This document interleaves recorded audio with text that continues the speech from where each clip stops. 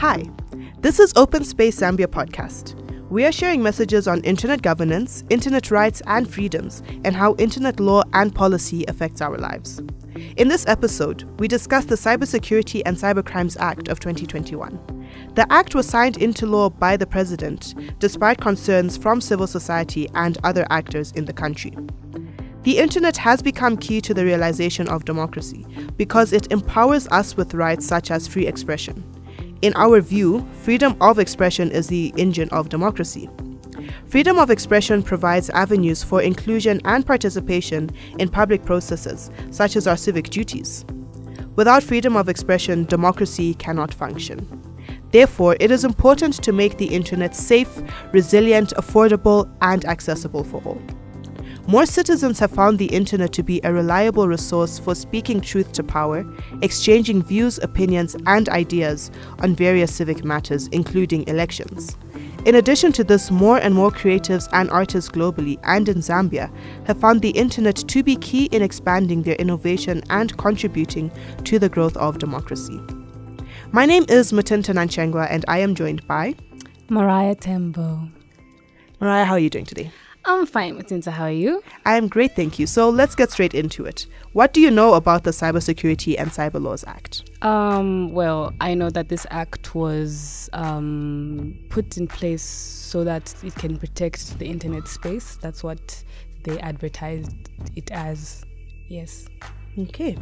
Do you feel this law has the potential to negatively impact your freedom of speech? Oh, definitely. It definitely does, because this act, the way it was written, it was so vague.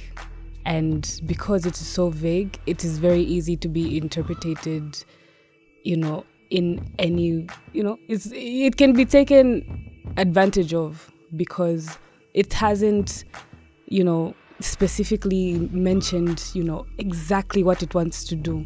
There's a part in the act that says that for hate speech, it says no, it doesn't allow hate speech against other tribes and races and things like that.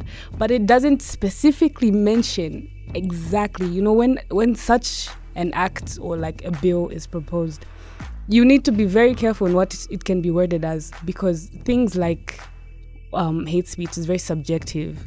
So it's very easy for, an authoritative body to take advantage of what you say as, a citizen. So it's very scary. All right. How do you feel about the ability for the government to search your data if there is need? Well, I feel like as a citizen, I have the right to privacy. So I don't think my data should be searched. That is a violation of my human right. You can say that if anything, they're trying to find data on my phone or something, if maybe I've accessed some certain type of information. But why must I be so vulnerable? Why must I be so open, Okay. A concern that has come up lately is the abuse of social media. What is the abuse of social media in your view? Well, for me, abuse of social media is people taking advantage of maybe young users. They are children on social media.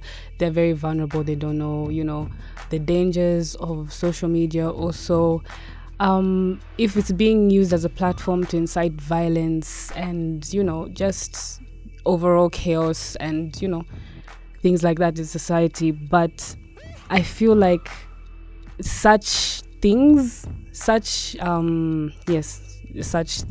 are covered in other laws.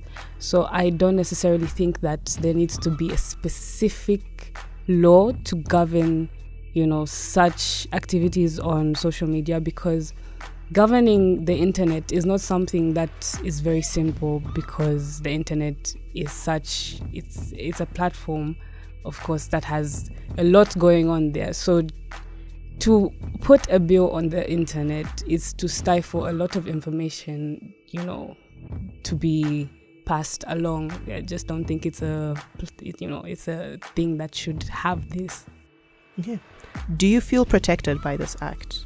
I don't feel protected. In fact, I feel threatened by this act now, because now every time I go on Twitter, for instance, and I want to air out my views, I'm wondering, what about this that I've said will, potentially get me in trouble? Now you have to start thinking twice, and that's not how it's supposed to be, especially in a democratic state.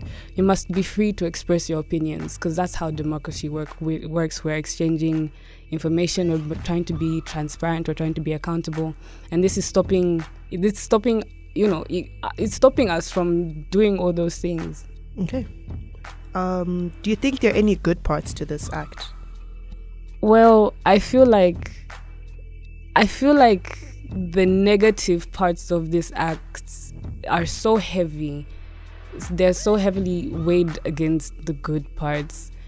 I feel like this act shouldn't even be there in the first place, because it's not something that's necessary. Okay. In your opinion, what should be done to enhance public knowledge and awareness on this act so that citizens are aware of its consequences? First of all, I feel like there should be more sensitization. I feel like some people don't know that this is now an act. I feel like they still think this is a bill. They don't know that this is passed.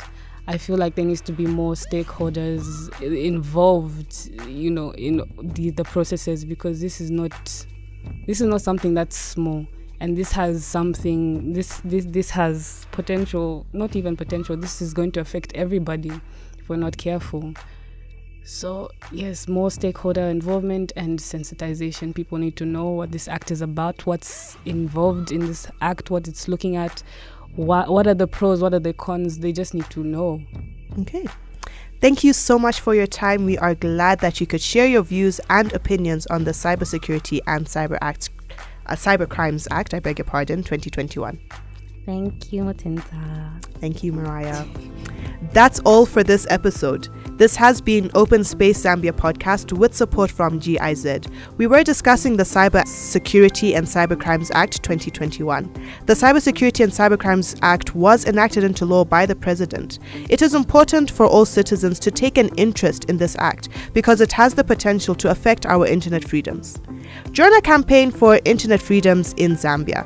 You can find us on Twitter and Facebook using www.facebook.com/Zambloggers, www.bloggersofzambia.org. Our hashtag is OpenSpaceZM.